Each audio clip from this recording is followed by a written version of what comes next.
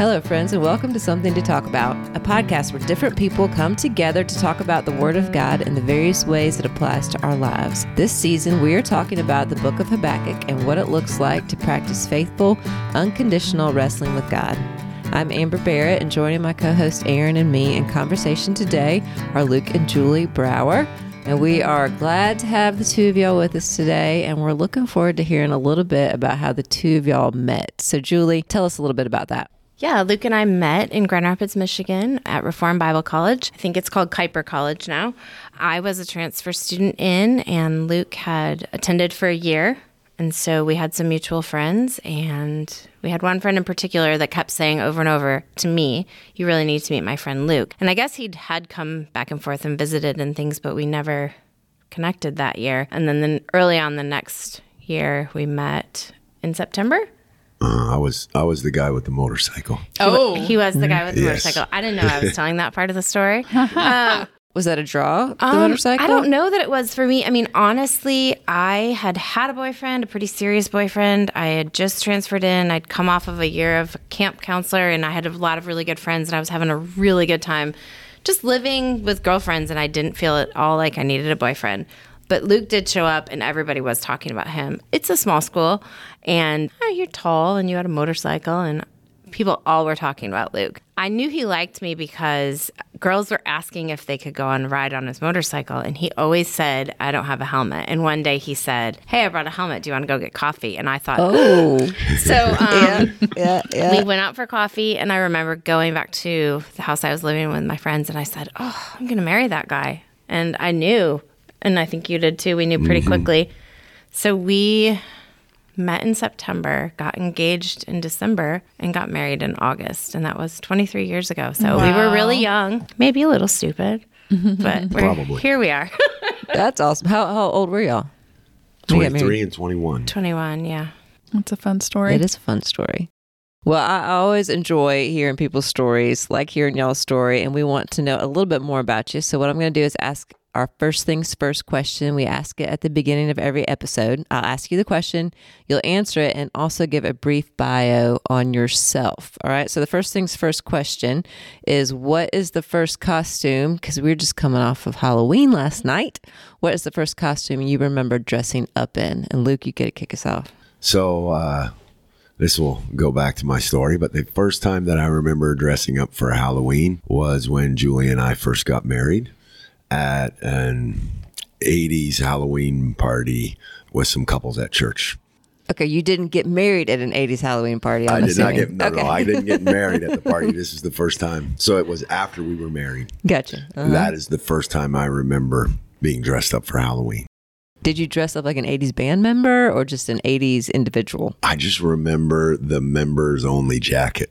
Oh, I remember wearing that jacket, but I think it was just a fun, let's get a bunch of couples together, do the 80s, have a Halloween party, a big fire. That's the first time I remember dressing up for Halloween. Which is a long ways into your life. A long ways into my life, yeah. Full-sized married adult before you dress up.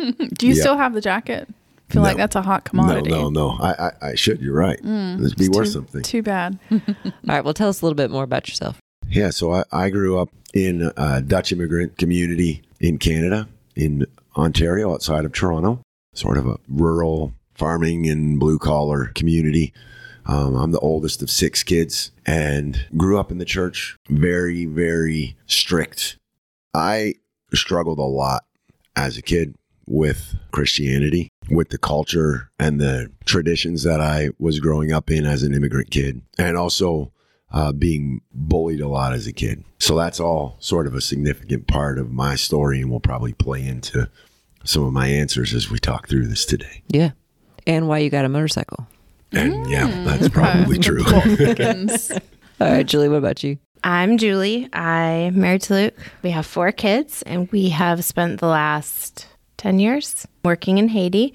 We've been here in Augusta for a little bit just because of the unrest there. And so I grew up in Michigan, also in a pretty conservative church. And so that will probably play into some of my answers. Does it play into when you first dressed up is the question for Halloween? Yes. I do remember dressing up as a kid for Halloween. It was not like it is today. I don't think trunk or treats were a thing, and I feel like costumes have evolved a lot since it just has become this whole family event.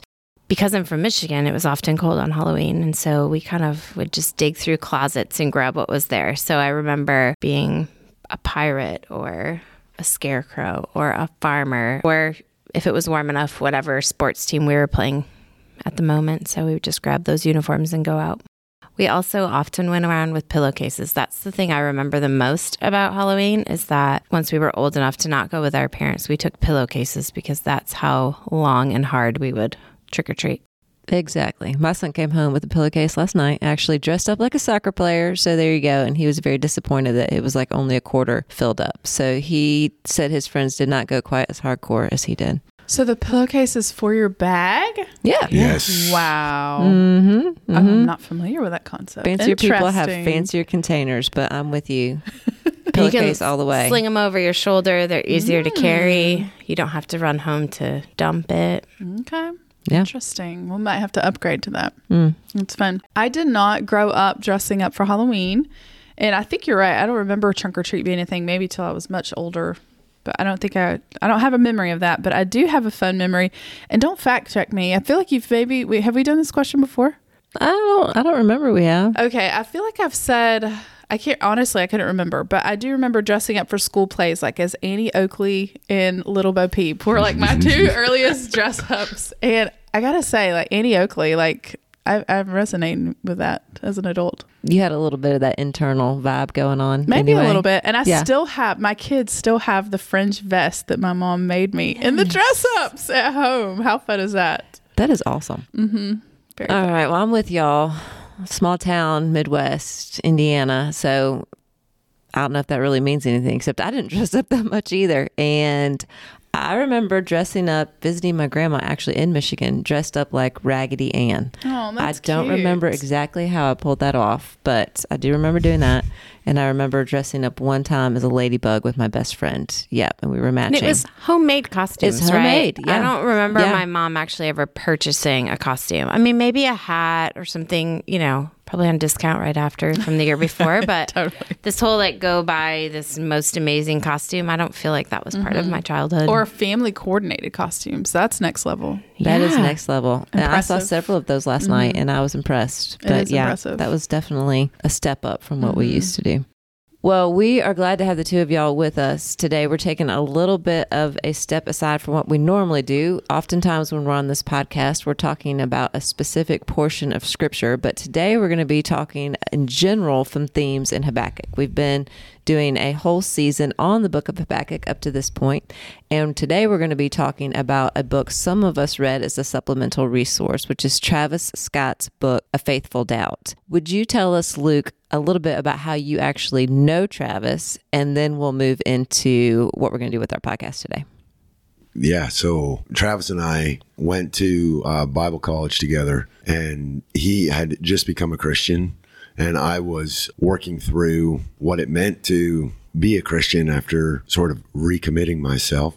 And so the two of us kind of just got to know each other at this small school, spent a ton of time together, and ended up eventually standing up in each other's weddings and going through Covenant Seminary together as well, spending a little time in St. Louis afterwards. And then he ended up in New Zealand and Julie and I ended up in Haiti. So I love those longtime friends. I mean, people who've walked through major points of life like marriage with you. And when you've known someone that long, you know the good things that have happened in their life and you know the hard things that have happened in their lives. Yes. You're not in your head, Luke. it's cool because we were just together with Travis and his church up in Pittsburgh a few weeks ago. They've supported Julie and I in our work in Haiti, and just fun to be with them and to watch him pastor. Mm-hmm. And to see his family grow up and for them to see ours. And so, yeah, just to share ministry when you've shared all those years, it's a really cool thing. Yeah. And to read somebody's book when you know them that well. That is a real treat. Yeah. And it's very much who Travis is. So I love the book because I can hear it. I can literally hear him talking in the book. Yeah, I imagine that you can. When I was thinking what I appreciate, if you were to say one of the overarching themes of Habakkuk is that the righteous shall live by faith, I think one of the things that Travis is hoping to do, seems like to me, in that book is to help us to understand what faith looks like and to push against the idea that faith doesn't have room for doubt, and that if you find yourself doubting or wrestling or struggling with hard questions, then you're not living by faith. And so he really takes the time and the wise exposition to work through a book like Habakkuk, who is saying the same thing, that faith isn't the absence of doubt, but it is being faithful in the midst of those doubts and taking those doubts to the Lord. So that's what we're going to unpack a little bit today. The way we've organized this podcast is that each question comes with a quote that's directly from Travis's book. So we're going to read the quote, either Erin or I will, and then you're going to answer a question pertaining to it. All right, so Erin's going to kick us off by reading a quote from the chapter, The Prophet's Burden. All right, I love this quote. Thanks for pulling that one out. And it reminds me so much of just when we were working through the rest of this content, and just going back through those old sermons that George preached. This is what intrigued me about Habakkuk in the first place. So here we go. Habakkuk's complaint is that God just doesn't seem to care. Habakkuk says, God is forcing him to see all sorts of injustice and pain, and it's killing him. Meanwhile, God seems indifferent. He is inactive and idle in the face of misery and pain. Habakkuk is a prophet called to deliver God's word, and yet no word from God comes to the prophet. Instead, he is plagued and burdened by God's silence. So when we're thinking about this quote, have you ever been like Habakkuk and felt like God is silent in the face of evil, especially the evil in those who claim to be his people? Also, let's talk about how we experience the burden of God's silence. What does that look like in our lives? Yeah, it's a tough question. It's a great quote from the book, and it's a really tough question. I spent a lot of time thinking about it. And I love that just the process of reading the book and being asked these questions forces you to think about yourself. And one of the things that I was realizing even as I was preparing for this was just how important it has been to me throughout my Christian walk to find answers. That Christianity for me has been, a lot of it has been in pursuit of answers or explanations for the way that things are, for the way that I am, for the way the world is. And so as I was thinking about God's silence in the face of these, I realized that one of the things that I've been incredibly prone to do, especially in my youth, was to take his silence as license for me to kind of fill in the blanks. That in my quest for answers, I'm constantly pulling in the data around reading, and instead of accepting silence, filling in that space with answers that I was often creating on my own. That's super helpful. And I think maybe the opposite of that is, or maybe even a parallel, a sister response would be to just create our own busyness and movement towards what we want to do. It's like, okay, Lord, I haven't heard from you on this particular thing, so I'm just going to move in this direction, thinking it's good, but not really sure of how the Lord is showing up in that space. So I think that's super helpful to help us remember that we can rest and be present and wait upon the Lord. What do you think, Julie? Yeah, I think I was just really convicted that those are often spaces that God's convicting me, right? I may be frustrated or angry that he seems silent and he's not answering, in a great injustice I see. And usually that's the place where he's showing me either my role in it or the ways that, I've participated in it or things like that. So it's oftentimes when I feel like when God is silent, he's usually something big is coming that he's going to teach me, which usually makes me real mad. I think something that y'all are both hitting on is that we know God's character. If we've been in relationship with him long enough, we know that he's not indifferent, and we know that he doesn't heap burdens upon us, so that when we sense this type burden of silence, that we do feel it is inconsistent with God's character. And I think that does create that tension. We see it in Habakkuk's response. We feel it in our own, and we do have trouble resting. I think in that silence, when we haven't seen the Lord move or heard what he is directing us to move towards, then I think that we're just uncomfortable in that waiting pattern. Yeah, that's 100% what I was facing in myself, even as we were talking about, just that sense that you would be able to rest in it or that you would be able to accept it. For me, I think there was a sense just for years that there has to be an explanation for everything. And if I just look hard enough in the Bible or in someone who's writing about whatever specific topic, I'm going to find an answer that is satisfactory. Yeah, and I think coming from churches with really rich traditions of knowledge, right, and theologians, and there's so much about that growing up that I'm so grateful for and thankful for, and yet it does kind of push you toward believing that there is an answer always, and so you can be left with almost feeling like I'm clearly missing something. This is my problem. God is speaking. Something's wrong with me maybe, or I can't, I'm not grasping it, which makes silence sad and uncomfortable. Well, and the cultural waters that we swim in is such that we are always achieving, we're always producing, we're always moving forward. So to have that moment of wait upon the Lord, it doesn't fit our cultural narrative. It makes us uncomfortable. So there are just, I think, a raft of reasons that we have trouble showing up in this space and waiting upon the Lord. Well, and I'm thinking when y'all are both saying that, just resonating with what both of you are saying, and the fact that Habakkuk would have been a prophet who was, to some degree, I don't know how often, used to receiving God's words. That was what he did. Like, he heard from the Lord and he communicated. And so the fact that, Lord, you're silent in the face of all of this is something that he's not used to. And at least for me, what you're saying, Luke, that part about thinking that there is an answer, and if I just think hard enough or look hard enough, then I'll find it, and sort of an innate belief that I can find it, or it will make sense to me, or something in my brain, my heart, my whatever is able to grasp all things. And so just, even when I love when the Lord responds to Habakkuk, like, I'm going to tell you, but you're not going to get it. Yeah. and that it's very difficult for me. Even just last night, waking up at 3 a.m. thinking about some things, I don't like being stuck and just not knowing. Yeah. And Julia, to your point, maybe we have, in whatever ways we have come to this, gotten this belief that something's wrong with me if I can't know, or if the Lord doesn't say, instead of that sometimes that silence is intentional. And oftentimes, like what you're saying, it's because he's using it intentionally and for reasons that we can't always see.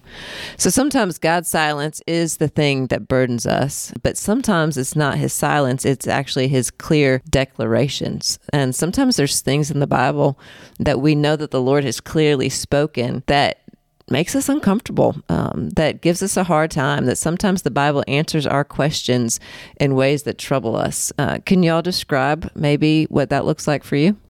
This is the part of the podcast where I went, oh no, what did I do? Because I think this is, I'm a doubter. I like answers. I hate brokenness. I hate pain. I hate death. It is how I am. It is how I always have been. But I feel like living in Haiti, it's like God every day saying to me, like, how about now? In the face of babies dying, am I still good? Or people starve, am I still good? When gangs take over. And I don't have answers to that. One thing that was really helpful for me in reading through Travis's book again and thinking about, after I said, oh no, but agreeing to sit here today with y'all, I'm grateful because it was a really neat way to see that God has worked in my life. There has been growth and change. I'm still me, and I think it's how he's made me to be. And I think there's a lot more just peace in saying maybe it's because I'm supposed to be this way. We're not supposed to be comfortable and okay with hard things and bad things and brokenness. But I don't have an answer for why, hard things happen and bad things happen other than sin and brokenness, and that I believe Like, I think you talked about it last week a little bit, but like this gritty faith of like, I don't know, but it is, and I will stand on that. And there is, a belief there, but my feelings don't always match up with it. And I'm so grateful that it isn't about my feelings. Like, the cross is the cross, and it's not about how I feel about it every day, because I if I'm honest, I'd be in trouble. I don't feel it every day. I like how you're thinking about that. And I think that it's such comfort to me to know that when you feel grieved by the brokenness that you see around you, that that you trust and understand that Jesus hates it more than we do, enough that he gave his life for it, and enough to bring rightness to the world. So I think that as much as we hate it, and we are grieved by it because we are filled by his spirit, like knowing that he hates the injustice and the death and the sin around us even more, there's some peace to that. Oh yeah, there's great comfort in that, right? When I think about wrestling with what the Bible does say, for me it has always been the concept of judgment. And I think that goes back in some ways to being a little kid in a sort of tough Christian environment, where I knew that I wasn't good enough. And I had such a deep sense of that and the fear that came with it. And so as much as I've grown and as much as I have been trained in theologically and through scripture, seen, that at an intellectual level, God is holy, that he demands that holiness demands judgment, that Jesus has taken that on. It still gets me. And I don't want that judgment for myself, which obviously the gospel of Christ is a tremendous comfort in that. But I don't want that judgment for other people. Mm-hmm. And I fear for them. And that's kind of what I sit with when I think about this question. Mm-hmm. Yeah, that makes sense to me too, because it can be for me one of those things that I want to have some type of explanation for that makes it seem a little bit more palpable. Mm-hmm. And of course you do hold it together with the understanding of God's holiness, like you said, and his love and those things. But there is sometimes that I read maybe even just the particular accountings of what that judgment looks like pretty clearly in the Old Testament, and remember that God hasn't sort of switched sides in the New Testament, that even though that judgment has fallen on Christ, the nature of that judgment and then what is there for people outside of Christ still remains. It is difficult for me to reconcile the fact that the Lord calls the shots. I guess that's a weird way of saying it, but at the end of the day, he does, and I don't, and nobody else does. I don't always like that. No, and it requires submission from me. And there is something comforting, again, for me about it, though, is just realizing like God's in charge of that. I don't have to be. So I don't have the final say, which is great. Like God has called me to do, to be a person, to show his love, to speak his truth. And yet I'm so grateful that it isn't my job to decide and to be the judge, because I'm sure there's lots of things that I'm quite proud of that I think I'm probably better than I am, but I'm very thankful I'm not the judge in that scenario. Which is a good one just to remember in daily life on a lesser level. When you say, I'm not the judge, I'm like, oh yeah, I'm not the judge. But there's plenty of things I feel judgmental about. Oh, for sure. Just to for remember. sure. Yes. Yeah. Oh of yeah, course. I'm not the judge. Yeah.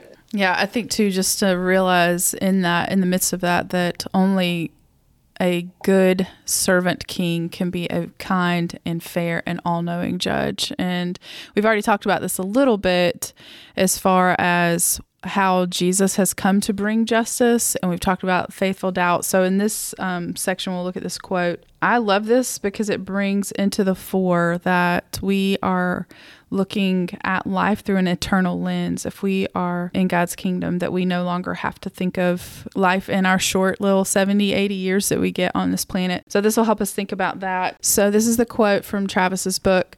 Those of us who live in the shadow of the cross have even more reason than Habakkuk to trust whatever comes to pass is because he is good.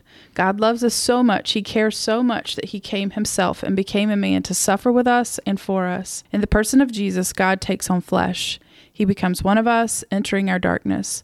To use the language of Habakkuk, the wicked surrounded Christ, the righteous one. Justice for him was paralyzed. He suffers violence, strife, contention, and destruction for us to save us from them. He becomes one of the fish caught in the net of the wicked in order to burst it apart and bring you freedom. This doesn't remove all of our questions or doubts, but knowing what God has done for us in Jesus enables us to better accept what he allows to happen. Knowing what Jesus has done for you can help you accept whatever he allows to come to pass in your life, not without pain, not without questions, not without frustration.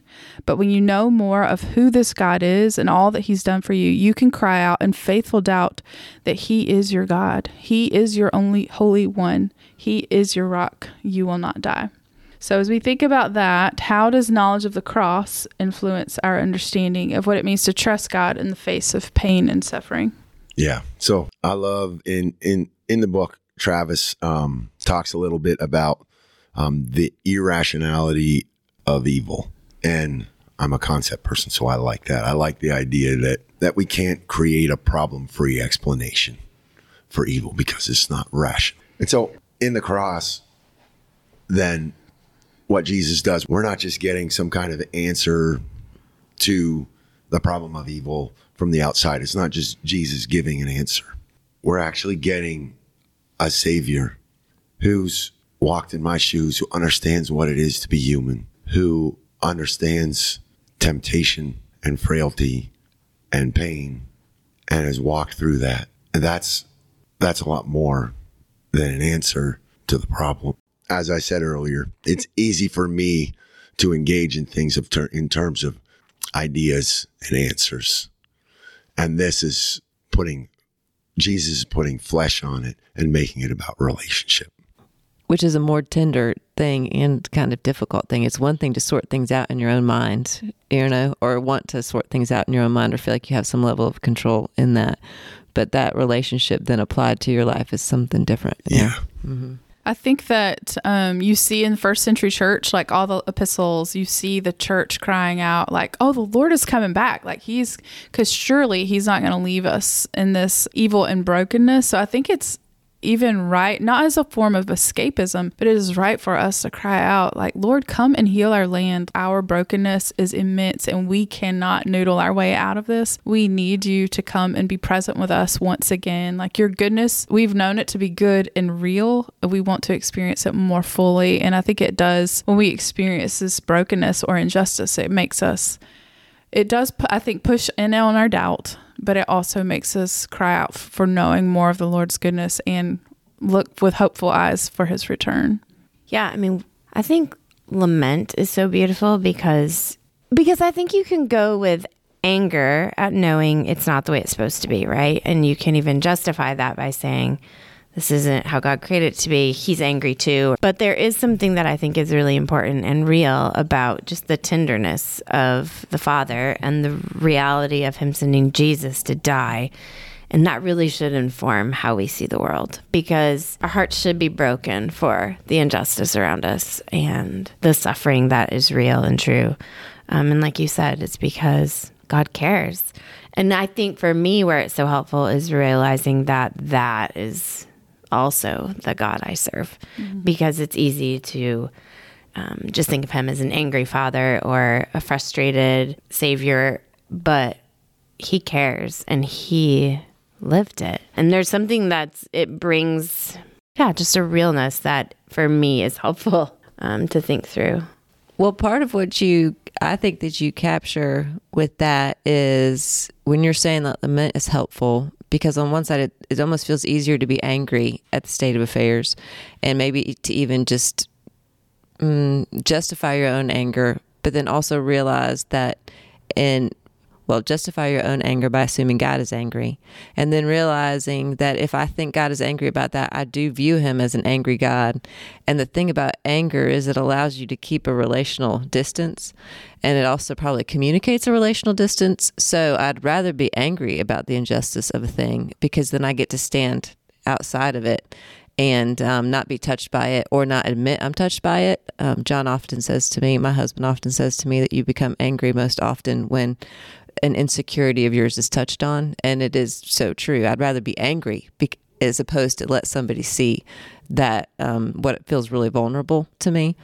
So I do think that when you see what Christ has done in the cross, he could be angry and distant, or I could look at injustice of the world and be angry and distant, but that Christ, in his anger against those things, came close through that lament and through that sorrow and through bearing that sorrow for us. And so I think when you see the cross and you recognize that that is how God engages a broken world, it does change your own perspective. And so that's kind of moving us into the other thing that can keep us distant from God. It can be a misunderstanding of who he is, but it can also be a misunderstanding of ourselves. And so Travis makes the point that in a faithful doubt, you can go, or in doubt, I should say, you can go one of two ways. You can go the way of pride, or you can go the way of humility. And that Habakkuk, in his doubting and in his wrestling, still came to the Lord. The other option would have been to move away. So he describes it in this quote. He says, faith and pride are the competing forces of the human psyche in this prophecy, Habakkuk's prophecy. With his doubts and complaints, Habakkuk could have gone either way. Out of pride, he could have assumed God had no answers or reasons for why he allowed the things he did. Out of self-importance, he could have assumed his perspective and understanding of the world was perfect, and he could have just complained about God instead of complaining to God. When God gave him an answer he didn't like, Habakkuk could have become puffed up with pride and presumed to act as a judge over God. We all know Habakkuk could have responded in these ways because they are the ways we so often respond. Our default is to look at the events around us and in the world at large through the lens of our incredibly limited wisdom and understanding. We declare that God can't be good or God can't be in control if he allows X to happen because there's obviously no point to it. And rather than allowing the grief and pain created by these things to turn us to God in humble dependence with our concerns, we often simply grumble and complain about him or about the raw deal he's given us. Habakkuk is different. He humbly trusts God is right and good, even when he can't understand what God is doing. So let's flesh this out a little bit. What do y'all think about the statement that the opposite of faith isn't doubt, but pride? And how do y'all see this play out in your own lives? This was probably the most encouraging thing in the book for me personally, because I did struggle with a lot of questions. Just had some really formative years spiritually. There were some things in my life that really made no sense to me. And I really struggled through, if God is good and if he loves, then how can this be? Like, these things don't make sense. And I had journals and journals and journals. I was a writer, and so I would write and write. But it was praying. It was crying out to God. And so I think for a long time I carried that, like, I'm just a doubter. I don't really understand. Something's wrong with my faith. Maybe God will never give me that faith that I desire, or I don't know. Whatever it was, I always felt like something still was like wrong with me. And so for me, there was something really encouraging about, it's like having the permission to be like, no, this is actually an okay and faithful thing to do, is to question, as long as you are bringing it to God. So that, for me, I was like, yay, Travis. I mean, he's our friend. So I'm like texting. I'm like, I love this. This is my favorite. It's the best. It was encouraging for me. And in a way, it speaks to me. I mean, you know, I listen to Julie saying that, and I feel bad because she's the doubter and the questioner married to the answer guy. There could have been moments that it wasn't that helpful. Yeah.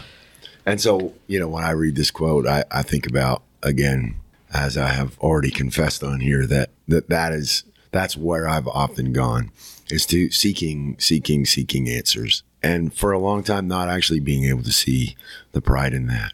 And for me, I think going to Haiti is where I ran headlong into the problem. And that is watching so much suffering, watching it everywhere, and watching it happening to believers, and realizing that even many of the answers that we give here as Christians, the answers that I've given, or in my background as a therapist or a counselor, I just came up blank. I came up empty. And what I ended up learning from the Haitian believers around me, because I saw, as Travis saw in Habakkuk, I saw them in the midst of pain and loss and starvation and getting up every day to face it over and over again. I saw them turning to God in it always. Not with all of the questions, not with all of the answers, just knowing that he was there. And that rocked me. Yeah, I mean, they just showing up to worship no matter what's happening. Yeah. So this last piece is probably, Julie, I know you said the last one was your favorite. I love this because it talks about the corporate nature of being a believer, how we're not little independent silos of the Holy Spirit, but we do have this interconnectedness of belonging to God the Father, that we are all brothers and sisters. And so we're talking about how corporate worship takes place and how oftentimes those songs are on our lips. So this is the quote from Travis's book. Corporate worship takes us out of ourselves, particularly when we're singing. Participating in gathered worship of the church isn't some magic bullet to remove all doubt, but cutting yourself off from it will make all your problems seem bigger than God. It's in the regular worship of God publicly with others that we learn how to be faithful with our doubts. When you gather together with others, you are reminded that you are not alone. There are other people who have been shaped by the same story. When you worship and sing praise to the Lord of life, who triumphed over the grave, the one who rose victorious in the strife for those who he came to save, you'll find greater joy and comfort in the one who died to bring eternal life and lives that death may die. When you sing about how his perfect love will never change and his mercies never cease, you will experience more fully the hope of his peace, and you will be empowered to actually rejoice. Singing God's praises won't remove your questions. Singing won't remove your doubts or your complaints against him, but it will put them in their place. As you worshipfully remember what your risen King has done, you will develop a grit that enables you to carry on in the face of adversity. But you will also find encouragement in the midst of despair, comfort in the midst of pain, and faith in the midst of doubt. This is why the Holy Spirit inspired Habakkuk to end his book with this song of gritty remembering faith. Not merely to fill our heads, but to develop our hearts. So what are y'all's thoughts on how we sing our faith? Do you sing in corporate worship? And how does that experience impact your questions and your doubts? We both love to throw the speaker on in our house and just, I call it my Jesus music when I need it. When I was in Haiti, I sent a text to a friend, actually. She was like, how's your day? I'm like, honestly, it's really bad. I got my Jesus music blaring. I'm just praying it penetrates my soul. Because I think there's so much about, having the music sung to you or singing along with music. I did grow up in a church that sang out of the good old Trinity hymnal. And it's probably one of the things I wish that my children knew more. I know every verse to every song. It was a really big thing growing up. And I do love singing old hymns.